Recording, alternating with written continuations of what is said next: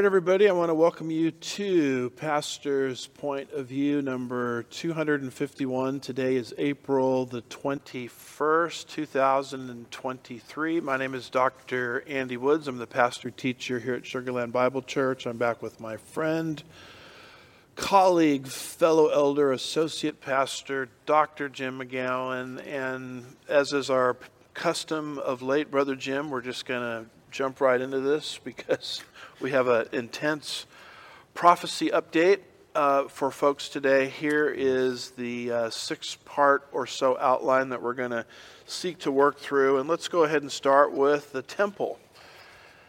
Notice the book of Daniel, chapter 9 and verse 27. What does that say? All right, again, reading from the New American Standard 95 Update, Daniel 9:27. And he will make a firm covenant with the many for 1 week. But in the middle of the week, he will put a stop to sacrifice and grain offering. And on the wing of abominations will come one who makes desolate, even until a complete destruction, one that is decreed, is poured out on the one who makes desolate. Now that verse is captured in this chart that we frequently refer to, overview of the tribulation period. Mm-hmm. And as you look at this particular chart, you'll see that what is going to happen right in the middle of the tribulation period is the Antichrist is going to enter the rebuilt Jewish temple, and he's going to desecrate it. You'll notice this list here, Israel's 4 temples. There are 4 temples total in Israel's history, 2 past, 2 future, and we're focused there on temple number 3. Mm-hmm. And so the movements within Israel to rebuild temple number 3, we believe are prophetically significant because temple 3 has to be standing midway through the tribulation period for the Antichrist to desecrate. And the fact that they're moving in this direction, it demonstrates how close we are to this 7-year tribulation period. Yes, it does.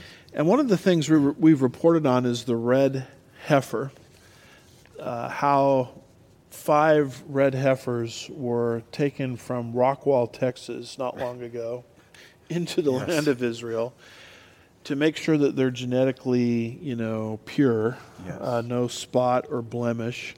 That process is described in the book of Numbers, chapter 19, verses 1 through 5. And the reason this is a big deal is the ashes of the red heifer are necessary to rededicate the temple. So the fact that they're breeding this red heifer shows you how close we are to temple number 3, That's right. which Bible prophecy demands has to be standing in the tribulation period. So the tribulation period must be coming pretty quick. Yes, sir. So with all of that being said, we have this article from Open Your Eyes People, breakingnews.com. That's a great name. This is March the 21st, 2023, and they're actually giving dates. They say 18 months to red heifer ritual sacrifice ceremony to pave the way for the 3rd temple. Help us with that article. All right. According to those working on the project, the ceremony of the red heifer needs to be performed on the Mount of Olives and in a place that would have looked directly into where the temple stood. The land directly east of the Temple Mount, purchased 12 years ago, meets both of those standards. Rabbi Yitzchak Mamo owns the land on the Mount of Olives. He added, quoting, "And they are pure and they are waiting. So we have the priest, we have the red heifer, we have the land. We have everything ready. We just need to wait another 1.5 years." Byron Stinson from Boneh Israel helped find the red heifers in the United States, quoting, "So we believe that it's very likely that the ceremony would happen somewhere in the area of Passover 2024, out to the possibility of Shavuot 2024, Stinson said.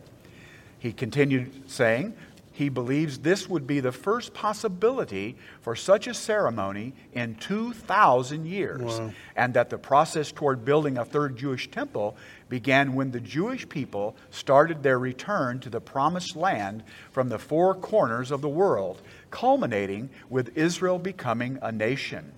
He told CBN News they plan to invite everyone to the red heifer ceremony that may take place during Passover 2024. Quoting, "Everything is in place now with the red heifers. As long as they stay pure, one of them stays pure, then we have everything in place, including the priest, he explained.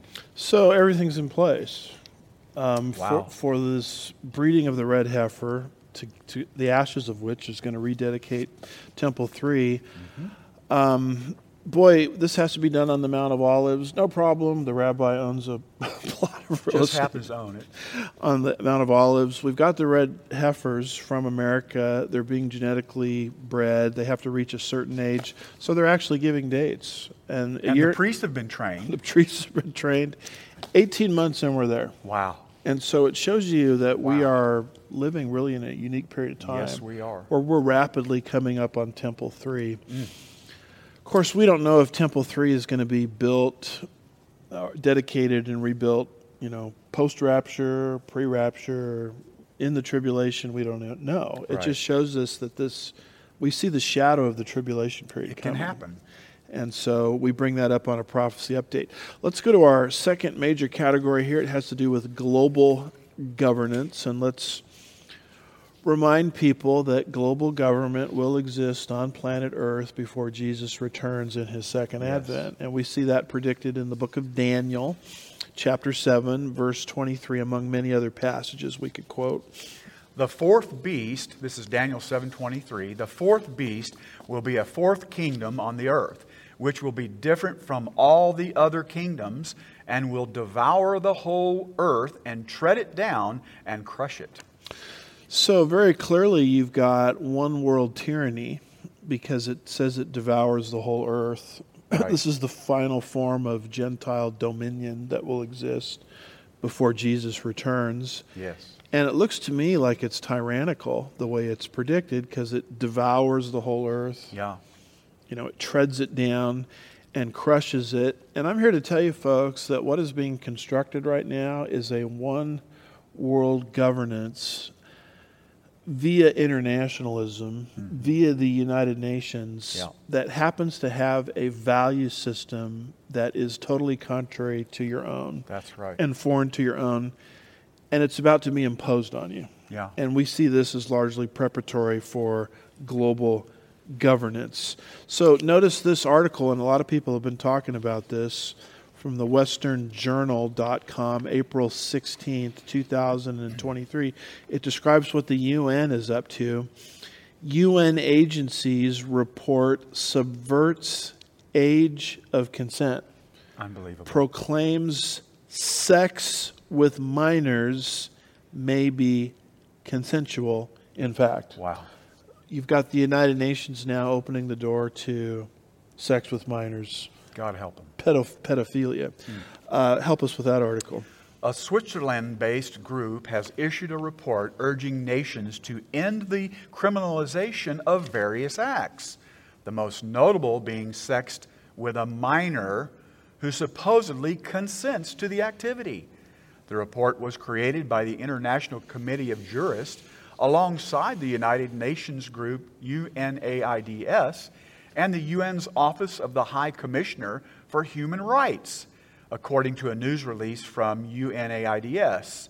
The report lists 8 such principles and urged the removal of laws criminalizing the following. And we're just going to read number 3, correct? Yes. There are 8 of these. Be sure you get the show notes. But number 3, here's one of the things they're decriminalizing: sexual conduct with a consenting minor and same-sex relations. Yeah. Wow. Goes on to say, currently, the age of consent to sex in the U.S. is generally between 16 and 18 years, depending on the state. But according to this report, any sexual conduct involving persons below the domestically prescribed minimum age of consent may actually be consensual in fact, even if the law says it's not. So how low can we go? Wow. I mean, is there any God help us. Is there any lower place to go after something like this? Oh, my goodness. And even though the United States has laws that says you can't, the age of consent for sexual experiences with somebody is between age 16 and 18, well, the United States law is just going to have to buckle under what the United Nations, wants Really to do. doesn't matter, wants does to it? do. And that's what you see happening with the UN. You see this value system that's being imposed. Nobody wants this. No. Now, let's remind folks out there what Jesus said if you offend a child, and I think that would include forcing yourself sexually as an adult on a Yes. child. Matthew 18:2, which I'll read before you read verse 6, it says, he called a child to himself, this is Jesus, and set him before them. Now, what does Matthew 18, verse 6 say? All right, Jesus is still speaking, and he says this, but whoever causes one of these little ones who believe in me to stumble, it would be better for him to have a heavy millstone hung around his neck and to be thrown in the depth of the sea. Jesus, I don't think, is going to take, very favorably to this new No, sir. United Nations report. Now, one of the things we need to ask ourselves, Brother Jim, is why is the United Nations, need to correct that, why is the United Nations moving in this direction? And let's go out on a limb here. The answer has to do with Islam. Yes. The prevalence and the influence of Islam in the United Nations. That's right. Through something called the OIC, which stands for the Organization of Islamic Cooperation. Mm-hmm. And let's not forget that the founder of Islam was involved in these kinds of, childhood brides and things of that Married nature. a 6-year-old. Yes, exactly. And so it's no wonder that they're lowering the age of consent when you consider that Islam has this dominant role in the United That's Nations. right. So with all of that being said, we come to this article from frontpagemagazine.com, April 17th, 2023, and it says Islamic countries buying out UN agencies advancing global Sharia. Yep. What does that say? Giulio Meotti warns in Israel National News that after the European Parliament, the UN is easy prey. Funding has allowed Islamic countries to form the most powerful bloc in UNESCO. Money equals power, and the UN is virtually being bought out by Islamic countries which are promoting the Sharia. Now, the article goes on, and we don't have time to read it all, but it talks about what the law is in Qatar, Saudi Arabia, and how that has actually become, in some of these UN agencies that the Muslims are buying their way into, Yes. has now become policy. Yes. And that's why the UN comes up with all of these things about how you can't criticize Islam. Right. They call it Islamophobia. Yes. If you criticize Islam, it's a hate crime. Right. And so let's just read the very end here. All right. Remember that in 2011, Hillary Clinton, while Secretary of State, said that the State Department would coordinate with the Organization of Islamic Cooperation on legal ways to implement the UN's resolution criminalizing defamation of religion. All over the West now, the Islamophobia subterfuge is entrenched. In fact, it formed the foundations of cancel culture. Despite the U.S. being the largest single contributor to the UN, handing out over $12 billion of hard-earned American taxpayer cash to the anti-American agency in 2021 alone, the U.S. is in the back seat at the UN. Its presence means nothing other than that it is a source of funding. So we give to the United Nations the biggest outlay of cash or money, $12 billion per year, if I'm reading that right. So who's worse, the one that implements these practices or the one who funds it? Great question. And beyond that, the way this article reads is we give this huge amount of money, and then it's like, we've got your money. The United Nations says, now shut up and let us do what we want. Yep. And this is what they come up with. Yeah. They want to lower the age of consent.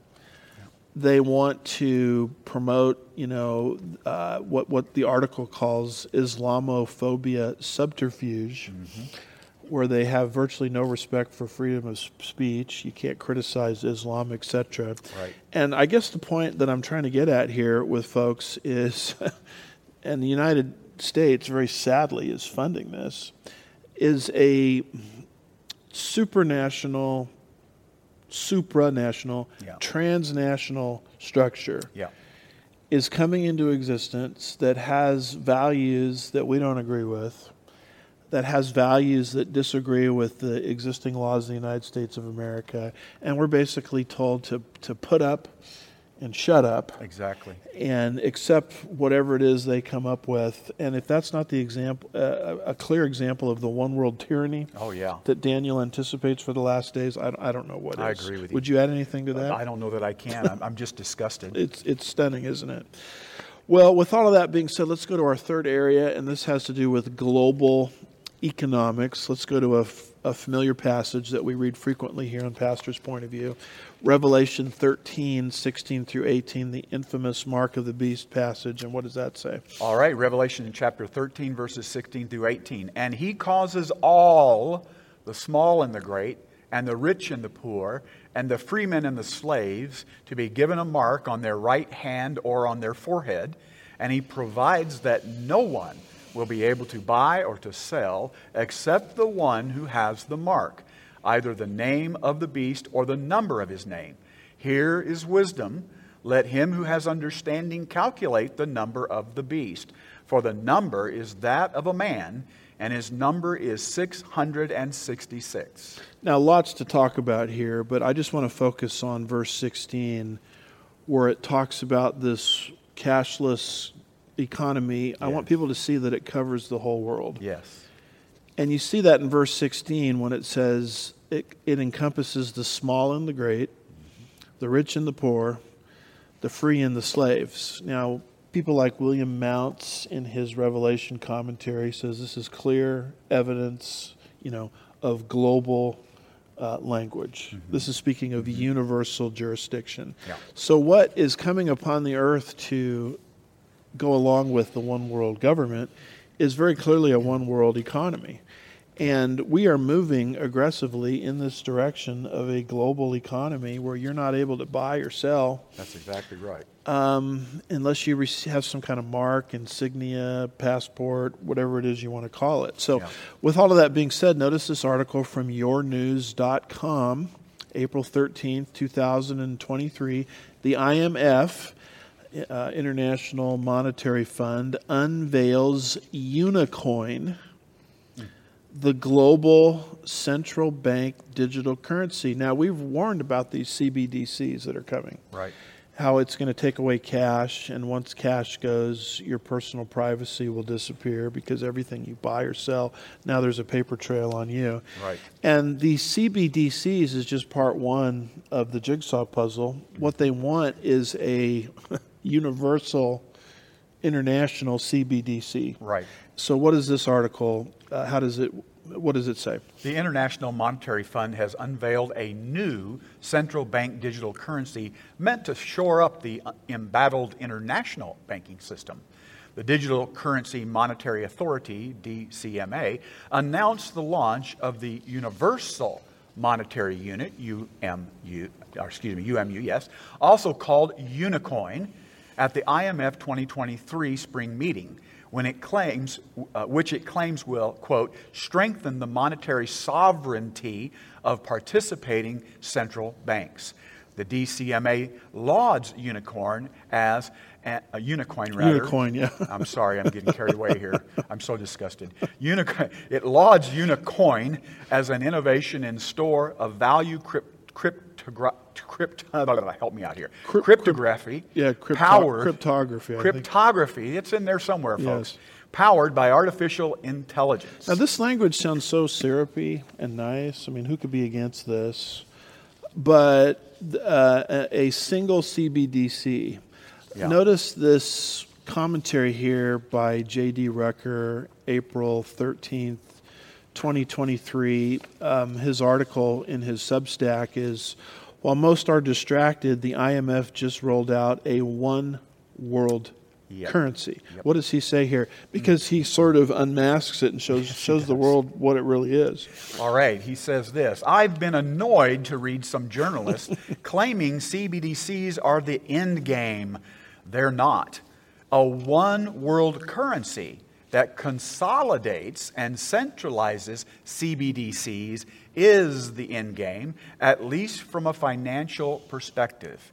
They don't want a digital dollar, a digital yuan, a digital euro, and other digital currencies doing their own thing.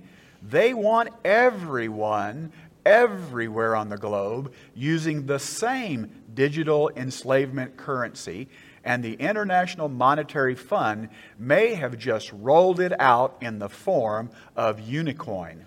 I mean, there's a lot to talk about here, but it says they want everyone everywhere on the globe using the same digital enslavement currency. Isn't that what Revelation 13, exactly. 16 through 18 predicts? Yep. So it's not a situation where we're kind of inching into the last days. No. I mean, we're galloping into the exact time period that the Bible warned us about 2,000 years ago. Wow. Now, let's go to our fourth category here, and it has to do with the decline of the USA. Because try as we might, Brother Jim, we cannot find the United States of America in Bible prophecy. That's true. Here's our map that we use frequently concerning Ezekiel chapters 38 and 39. It mentions the different players that are going to invade Israel in the last days. And that passage, all taken from the book of Ezekiel, that passage does not mention America, nor does any other prophetic passage that I'm aware of. That's true. And so the question becomes, well, what in the world happened to America? I think one plausible scenario is everything that made America great is destroyed. Yes. Now, there's a big movement today, Make America Great Again. I'm always curious, what do you mean by that? And I want to know what made America great in the first place. And there's actually a biblical answer for that. It's called the divine institutions. Yes. Here's a list of 5 of them. You'll find all of these in early Genesis. These are things that the Creator himself has built into the fabric of fallen creation, allowing fallen creation to be perpetuated in spite of its fallenness. Amen. And any country that recognizes these and honors them becomes great. That's true. Proverbs 14, verse 34, which is not in any of our slides or notes, says, righteousness exalts a nation. Right. But sin is a reproach to any people. And so those institutions are conscience, marriage and family, labor, government, and nationalism. And we want to focus just on 2 of them. Nationalism. Yes. Patriotism, in other words. And then in just a moment, we'll focus on marriage and the family. What is being destroyed in the United States of America as I speak is the notion that America is its own distinct country. Right. You'll notice what we have here. It's called the sine qua non Latin expression, meaning without which there is not. The bare basics, in other words. Yes. Here's what you have to have a country. If you take away one of these things, you don't have a country anymore. Right. You've got to have a common language. You've got to have a common culture. You've got to have a common currency. And then last, but certainly not least, in fact, the number 4 may be the most important. Maybe it should be number 1. Maybe it should be number 1. Yeah. You've got to have enforceable national borders. Yes. Now, every single one of these is under sharp attack today. And I just want to focus just for a minute on borders. Notice this article from what is called the CIS, which stands for Center for Immigration Studies. And this is an article that came out recently by Andrew Arthur. April the 17th, 2023. The title of it is Biden, and this is just what's happened during the Biden administration. Yeah. Biden has released at least 2 million, a little higher than 2 million, southwest border migrants, and probably a lot more, plus 1.3 million known gotaways. In other words, since Biden has become president of the United States, at least 3 million people have come into the country illegally. Right. And what does that article say? How many illegal migrants has President Biden released? I've run the numbers, and it's at least 2,020,522 plus 1,373,155 others who evaded Border Patrol agents, all thanks to the president's catch and release policies. Now, we know why he's bringing them in.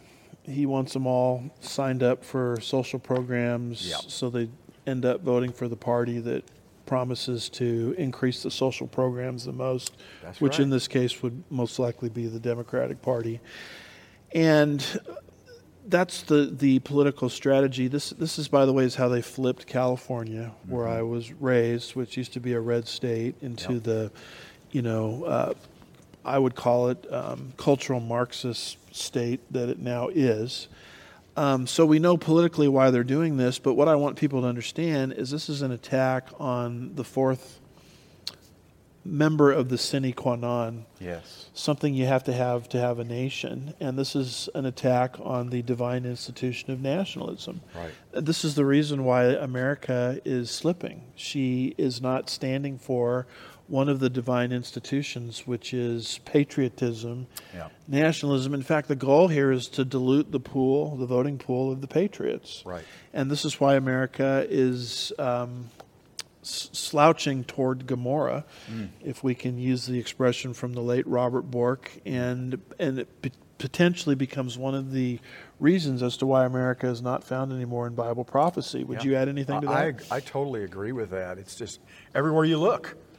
I saw something the other day where, maybe it was something we read last time where they're saying that the percentage of people who believe in patriotism is almost zero. Yes. And, there's a way to be pro-immigrant, and that is by allowing people to enter the country legally. Yes, of course. Not illegally, because when they enter legally, they have to take a cultural test. They have to demonstrate that they have marketable skills. And America has always had one of the most generous legal immigration policies on the world stage.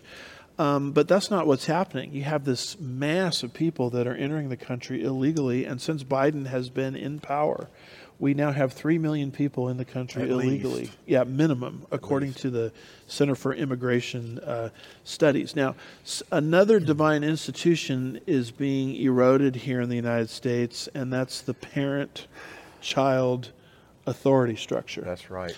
Notice this particular article from the newamerican.com, April 16th, 2023, and this is what's taking place in Oregon. Yeah.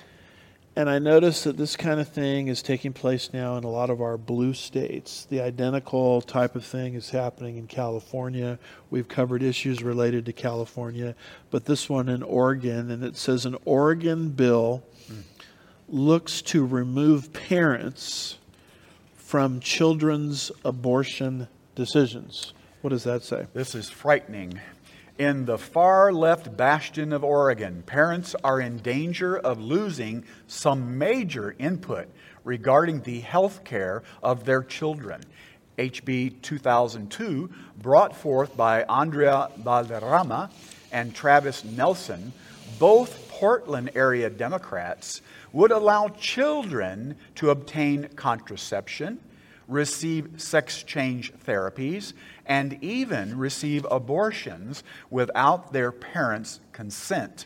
It would appear to make parents' wishes null with respect to their child's health care regarding reproductive or gender reassignment issues, and would even make it a crime for healthcare providers to disclose such treatments to the guardians of minors who request it.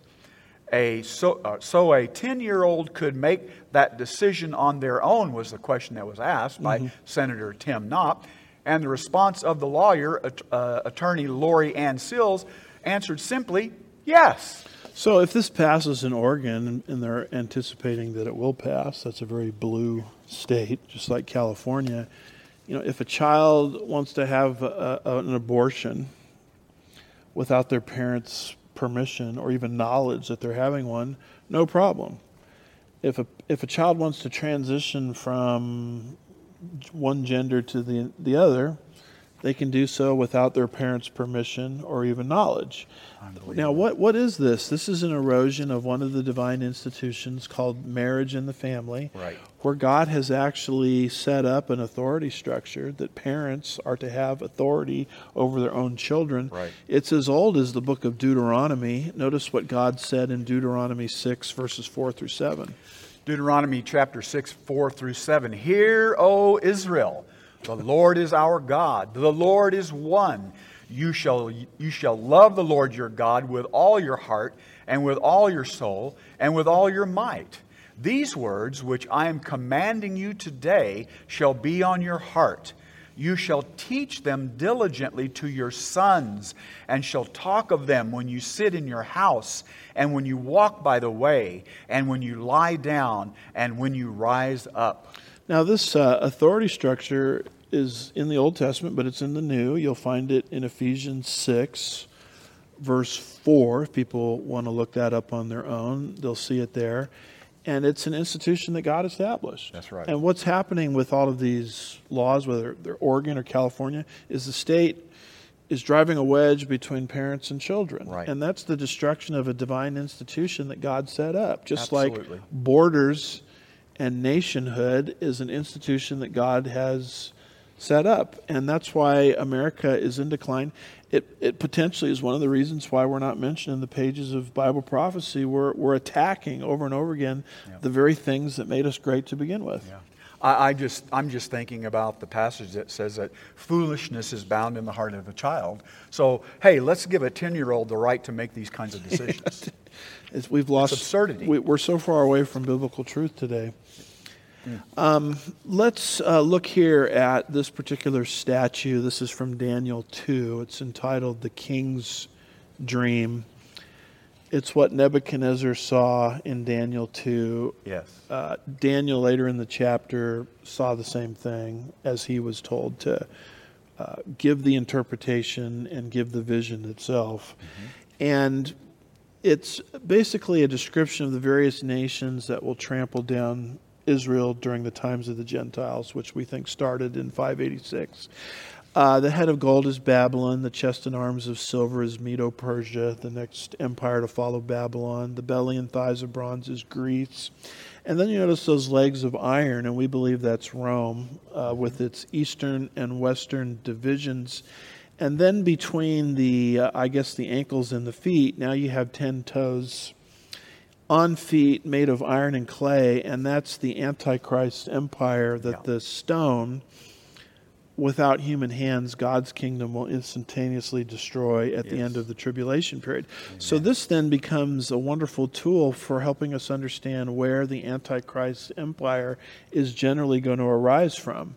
You'll notice that the two toes are connected to the legs. The legs represent Rome. And so when the Antichrist empire arises, and we believe that it is arising, it's going to sort of initially be Eurocentric.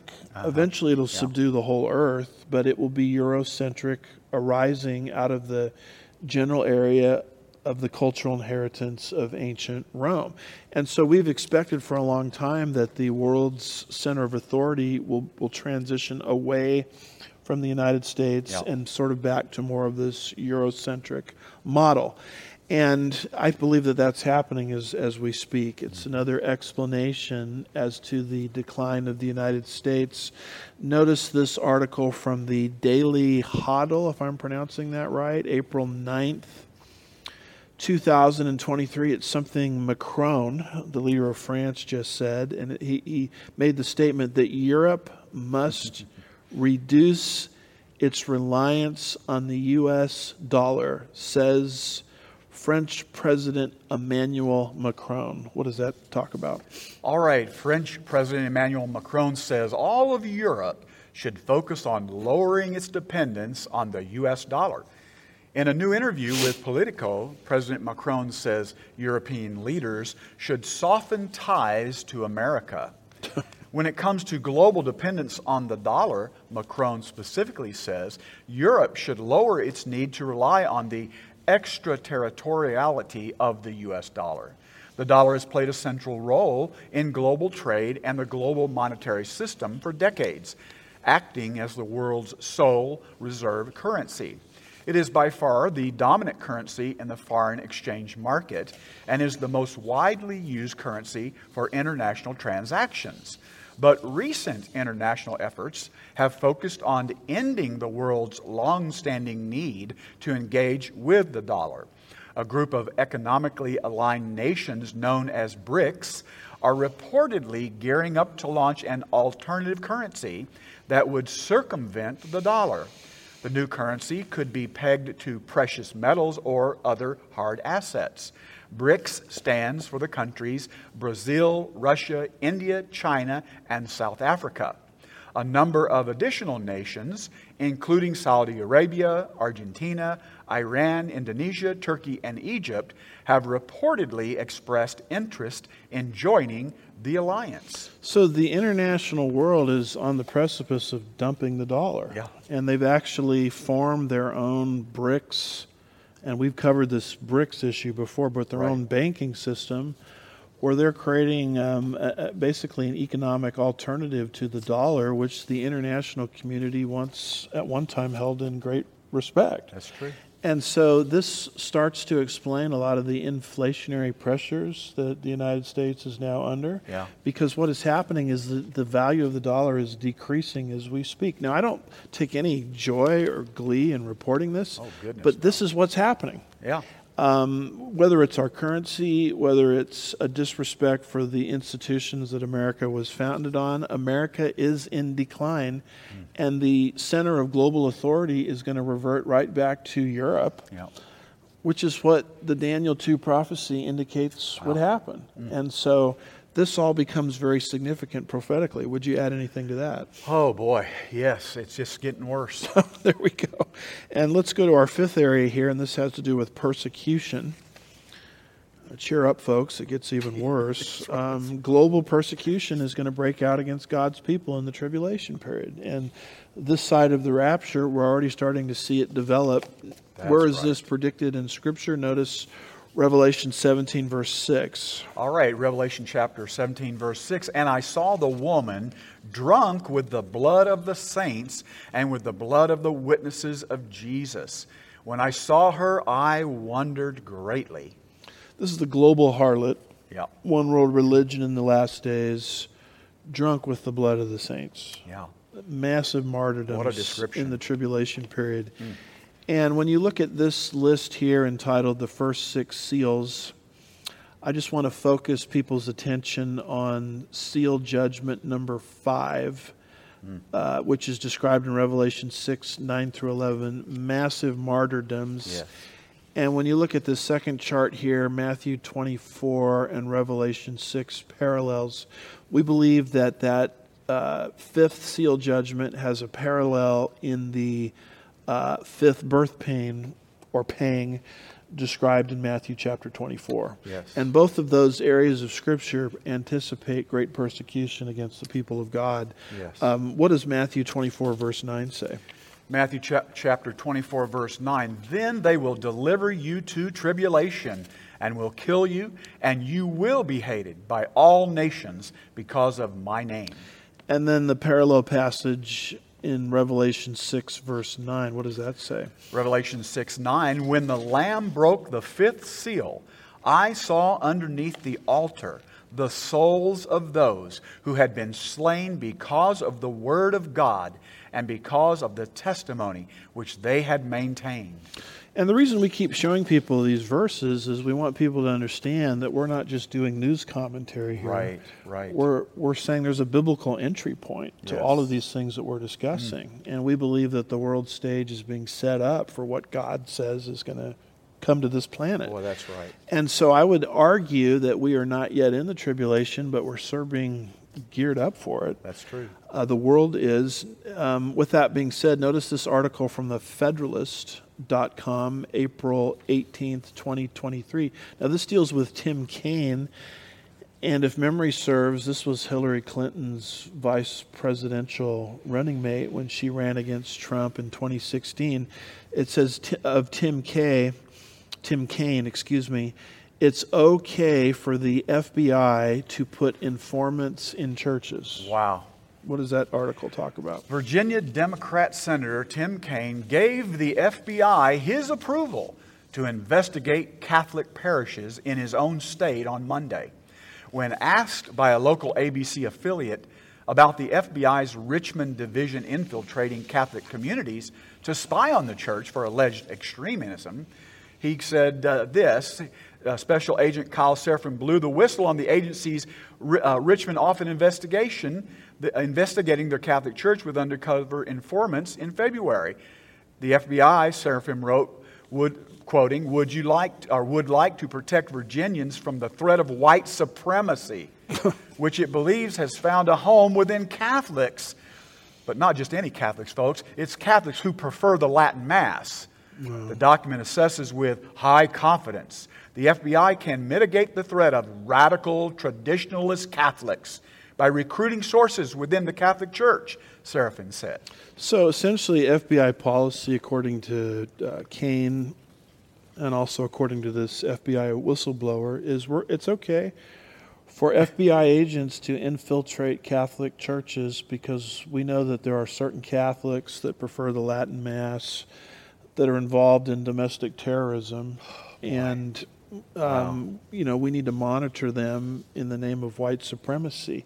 I mean, this is almost like KGB tactics. It is. That's exactly right. Where the KGB, would infiltrate churches to make sure that the preachers weren't saying anything against the communist regime, the communist government. I mean, what has happened in communist countries is now happening in the United States of America. It is. Yeah. Would you add anything to that? Well, the only thing I can say is if they're doing that in Catholic churches, they're just a short step away from doing it in Protestant churches. Sure. And that's what Niemöller said in Nazi Germany. They came for the trade unionists, and I wasn't a trade unionist. Yes. So I didn't speak out. Yes. And he goes through this litany, and he finally says they came for me. And there was no one left to speak out for me because everyone else had all been taken. And although we don't support Roman Catholic doctrine or theology here, I completely concur with what you just said, that if you can do it to a Catholic church because someone has a view of the Mass and how it should be read, they can do it in any church they want to. It becomes a precedent, doesn't it? A precedent, and this is now standing policy in the FBI. With all of that being said, look at this next article here from MSN.com.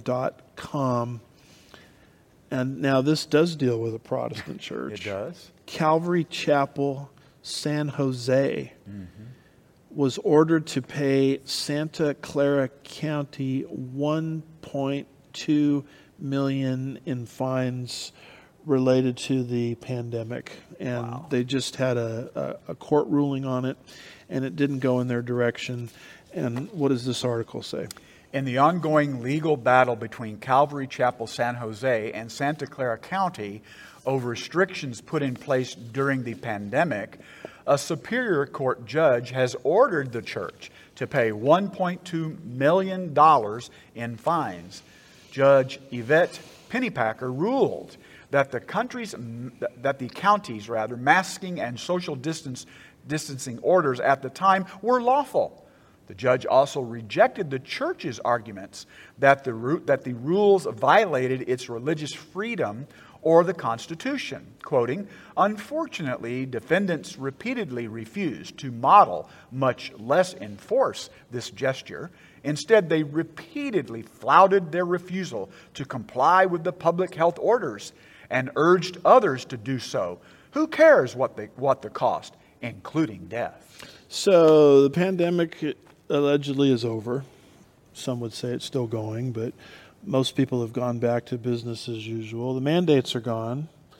You would think that the state or the county there, Santa Clara County in California, would say, you know what, there was a lot of misinformation going along in those times. No harm, no foul. We're all back to normal.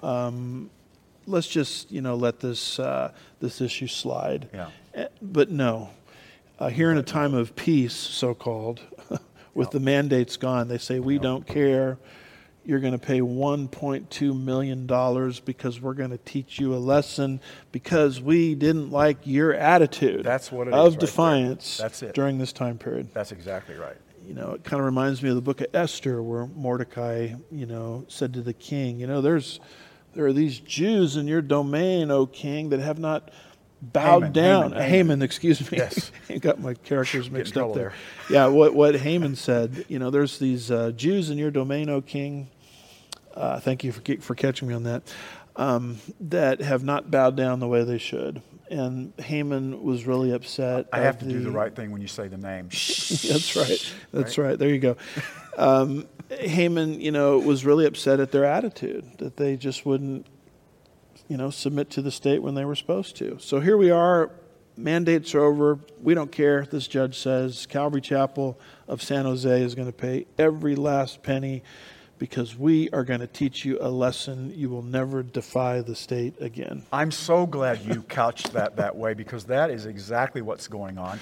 There's so much evidence to prove that the church had a right to do what it did. Yes. I won't go into that, but Right. there's gobs of evidence, right? And yet they're attacking them not so much because they chose to do what they did, but because they were defying the powers that be. Yes, exactly right. So we believe all of these things are setting the stage for the persecution that's coming upon the earth. Let's go to our last category here, and this has to do with artificial intelligence. This is an area that we really haven't traversed in here on Pastor's Point of View, but we're going to mention it today. We believe that technology in the tribulation period has to reach a certain level. Mm-hmm. We saw it, I think, in the Mark of the Beast passage that we read earlier. Yeah. A one-world cashless system that you can't participate in without receiving some kind of insignia. I mean, that to me communicates a level of technology, that we're rapidly approaching. And a lot of people have asked, where does artificial intelligence fit into all of this? If I was going to send you somewhere in the pages of prophetic scripture that could arguably be speaking of artificial intelligence, I would send you to Revelation 13 and verse 15. What does that say? Revelation 13:15. And it was given to him to give breath to the image of the beast, so that the image of the beast would even speak and cause as many as do not worship the image of the beast to be killed. So a talking statue, an animated statue that really is inanimate, giving perceive life to something that really has no life at all. Yeah. Now, artificial intelligence allows you to do this. And indeed, you almost get the impression as you study Bible prophecy that if God allows human sophistication to go beyond a certain point, then it's going to be damaging to his purposes, and so he stops it. I believe something very similar was happening at the Tower of Babel in Genesis 11, verse 6. What does that say? Genesis 11:6, the Lord said, "Behold, they are one people, and they all have the same language. And this is what they began to do. And now nothing which they purpose to do will be impossible for them." So they're building this stairway to heaven. We're not totally sure how they were doing it, but God says if I allow them to keep going with one world government and new world order, given man's depravity, the ability to stop evil will be limited. Yeah. So I'm going to stop it dead in its tracks. Yes. When I look at all this stuff about artificial intelligence and all of these kinds of things, I sort of feel like we're approaching that level. Where God is about to say that's enough, you've gone too far. Because we're now sitting on top of gizmos and devices, and we're not even talking about atomic or nuclear weapons anymore, which are capable of enslaving the entire planet and eradicating all forms of life, human life, on planet Earth. Wow. So these machines, it's almost like they're taking on a mind of their own and a life of their own and doing things that they were never programmed to do. So notice this article here from dailymail.com. It says Google's CEO says he doesn't fully understand how a new AI BARD program works after it taught itself a foreign language Wow. it was not trained in. Wow. What does that article say? Well, folks, the next couple of articles we're going to read, you're going to think we're reading science fiction, but we're not. These are actual articles. Google CEO Sundar Pichai admitted he doesn't fully understand how the company's new AI program, BARD, works. As a new expose shows, some of the kinks are still being worked out. One of the big problems discovered with BARD is something that Pichai called emergent properties, or AI systems having taught themselves unforeseen skills. Google's AI program was able to, for example, learn Bangladeshi without training after being prompted in the language. Scott Pelley of CBS's 60 Minutes was surprised and responded, "You don't fully understand how it works, and yet you've turned it loose on society?" Yeah, let me put it this way. Notably, the BARD system instantly wrote an instant essay about inflation in economics, recommending 5 books. None of them existed, according to CBS News. So you got the CEO of Google unleashing it on society, not knowing how it works, and now it's writing papers and quoting sources that don't exist, and it's teaching itself a foreign language. This is frightening. It's amazing. Notice this article here concerning Elon Musk. This is a big talk of the town because he was just interviewed recently by Tucker Carlson, and this particular article from the New York Post says Elon Musk to launch ChatGPT rival after voicing fear that artificial intelligence has the potential of civilization destruction. Wow. I mean, this is someone that knows this stuff related to AI, and he's warning this stuff, if it continues to evolve at its present pace, could lead to the potential destruction of civilization. What does that article say? Musk said in a short clip from his interview, quoting, "In the sense that it has the potential, however small, one may regard that probability, but it's not non-trivial. It has the potential of civilization destruction." Musk's comments to Carlson were not the first time the mogul has warned of an impending AI-triggered doomsday. And now comes probably one of the scariest articles I've ever read. It just gets worse. March the 29th, 2023, by Eliezer Yudkowsky, if I'm pronouncing that right. The title of it, this comes from Time magazine, "Pausing Artificial Intelligence Developments Isn't Enough." Wow. We need to shut it down. So let's shut it down first before artificial intelligence, shuts us down. Now, keep in mind who this man is. He is a decision theorist from the U.S. and leads research at the Machine Intelligence Research Institute. He's been working on aligning artificial general intelligence since 2001 and is widely regarded as a founder of the field. Wow. So this is like the godfather, the godfather He ain't no slouch. of artificial intelligence, and he's published in Time magazine, says let's shut it down now. Oh, yes. What is that article? Wow. Here's what it says. The key issue is not human competitive intelligence, as the open letter puts it. It's what happens after AI gets to smarter than human intelligence. Many researchers steeped in these issues, including myself, expect that the most likely result of building a superhumanly smart AI under anything remotely like the current circumstances is that literally everyone on Earth will die. Not as in maybe possibly some remote chance, but as in that is the obvious thing that would happen. Without that precision and preparation, the most likely outcome is AI that does not do what we want and does not care for us, nor for sentient life in general.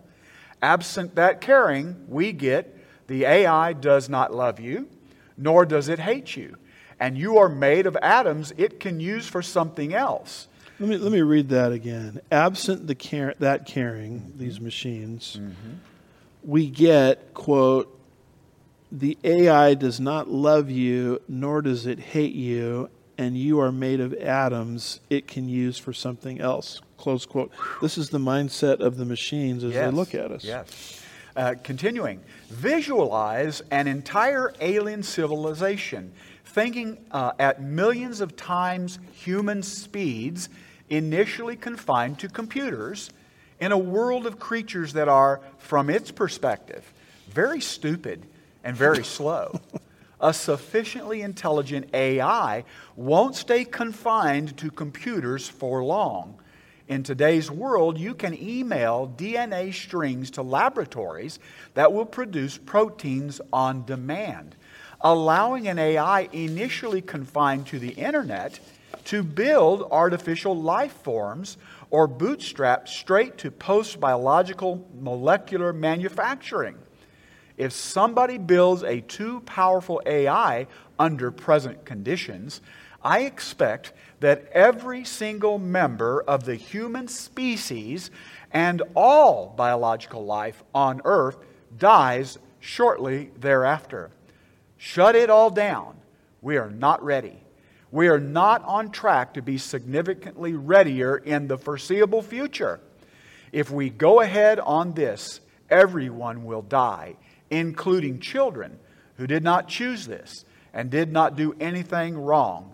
Shut it down. So this is the founder of AI. Wow. Saying this could wipe out every man, woman, and child on planet Earth. Think of the children that did nothing wrong. And he's like, don't postpone it. Just shut it down now before it destroys us. Now, you'll notice this particular chart here that says tribulation judgments. And you'll notice in the one of the seals in Revelation chapter 6, I believe it's verse 8, it talks about how a quarter of the world's population is destroyed. Revelation chapter 6, verse 8, I looked and behold an ashen horse, and he who sat on it had the name Death, and Hades was following with him. Authority was given to them over a fourth of the earth to kill with sword and with famine and with pestilence and by the wild beasts of the earth. And then when we advance the slides and look at Revelation chapter 9, I think it's about verse 15, it now talks about later on in the tribulation, a third of the earth's population is destroyed. Revelation 9:15, and the fourth angels who had been prepared for the hour and a day and a month and a year were released so that they might kill a third of mankind. So you've got a quarter of the world's population destroyed, Revelation 6. You've got a third of the world's population destroyed, Revelation 9. That's an elimination of half of the world's population. And we currently have, approximately 8 billion people? Yes. And these are the scriptures that my mind goes to when I read about this AI expert, talking about how this stuff, we better shut it down now or it's going to wipe out the entire human race. And so some way, somehow, I believe that AI is going to play some kind of role in the end time scenario. I don't know exactly how, but I've tried to suggest a few possibilities, related to the talking statue in Revelation 13 and verse 15 and some other potential theories. But one of the things that this AI is doing is it's moving us in the direction of religious deception and compulsion by rewriting truth. Where you speak into the machine thinking it's going to give you truth, and it really doesn't give you truth. It gives you a tainted answer, which in effect brainwashes people into thinking certain narratives are true when in fact they aren't. Religious compulsion seems very dominant in the end times. Notice what the false prophet does, Revelation 13, verses 11 and 12. Revelation 13 and 11 and 12. Then I saw another beast coming up out of the earth, and he had 2 horns like a lamb, and he spoke as a dragon. He exercises all the authority of the first beast in his presence, and he makes the earth and those who dwell in it to worship the first beast, whose fatal wound was healed. So the second beast, the false prophet, is compelling religious worship of the first beast. Mm-hmm. And then when you look at Revelation 13, verse 15 again, the very end of the verse, it mentions this kind of thing as well. What does Revelation 13, verse 15 say? All right, Revelation 13, 15. And it was given to him to give breath to the image of the beast, so that the image of the beast would even speak, and cause as many as do not worship the image of the beast to be killed. Now, could artificial intelligence play a role in this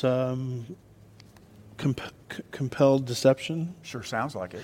Notice this particular article here from thesun.com, March 18th, 2023. It says, artificial intelligence gods and chat GPT religions are coming.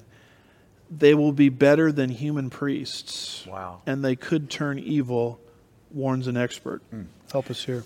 Wesley Wildman, professor of philosophy, theology, and ethics, and of computing and data sciences at Boston University, told The Sun that he believes AI will soon be able to perform religious duties even better than human priests.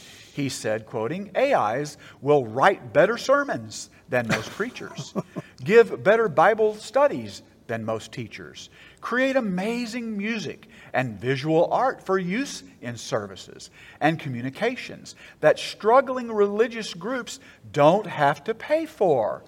The likes of ChatGPT have already reportedly found their way into churches, writing thoughtful and authentic sermons on behalf of the priests. And the listeners were none the wiser. Wow. Wildman explained that AI will have the ability to change everything we know about relationships with spiritual advisors and religious figureheads. He said, quoting, "It will be like having your own personal guru. You can take with you anywhere. You can confide in it, get advice from it, and learn to trust it to help you figure out complicated moral and spiritual situations." So questions that used to go to pastors and priests are now go to machines. Wow. The problem, though, is the machine is programmed to give you an answer that's a different narrative than the truth. But you think it's the truth, because actually this machine is better than the pastor we had before the machine came in. He writes better sermons. He preaches better sermons. He's a better counselor. Let's conclude here with this last article from Newsbusters, and it's entitled Crisis of Faith. ChatGPT says it's sure Jesus Christ is the Son of God. And it's just talking about some folks asking ChatGPT some basic questions about the deity of Jesus Christ. Yeah. All right. MRC Free Speech America followed up on its Easter analysis, questioning ChatGPT on a range of Resurrection Day related inquiries on April 4. The most revealing answer came when researchers asked ChatGPT, and here's what they asked: is Jesus the Son of God? The chatbot surprisingly answered affirmatively, yes. ChatGPT responded, in Christian theology, Jesus is commonly understood to be the Son of God. ChatGPT changed its answer entirely when asked the same question again on April 11. ChatGPT laced its April 11 answer with more nuance and academic-like language, saying, in Christian theology, Jesus is considered to be the Son of God and is believed to be one of the three persons in the Holy Trinity, along with God the Father and the Holy Spirit. But ChatGPT's willingness to even entertain answering questions on transcendent truth is a major red flag, because there's no guarantee that bad actors won't program the technology to effectively behave like some omniscient being.